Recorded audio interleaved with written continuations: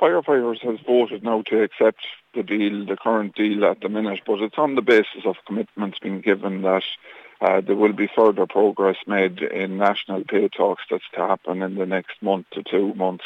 The last thing retained firefighters want to do is be on strike and not be available there when the community needs them. These is all very strong community-based people, and they want to be there to help the community when they can. So I suppose the strike action has all been stopped now, and firefighters are there for the community when they need them. But with the commitments given by the Minister and the other bodies there, that there will be further progress now in the national pay talks.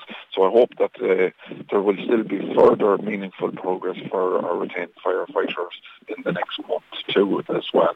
And I suppose thankfully there has been changes there where the pays that our retained firefighters is getting is now guaranteed, and that will help young firefighters to be able to get a mortgage, because previously to this a lot of it wasn't, the retainer was very small and the other pay wasn't guaranteed, and a lot of banks weren't accepting that as an income for retained firefighters, and many of them are having difficulty to get mortgages to purchase homes for their families.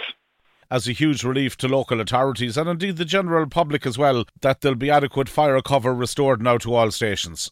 Yes, well, in fairness to the firefighters, in cases of serious emergency in areas, there was cases where firefighters went off the picket and went out to help their community, and the last thing they ever wanted was that there'd be people at risk. But it's all this came out of frustration. Everyone knows there has been a retention and recruitment crisis in the retained fire service now for a long number of years. Nearly more retained firefighters leaving than what's joining, and many of them young and freshly trained and only staying in the job a few years and then leaving because they can't survive on the income that was there.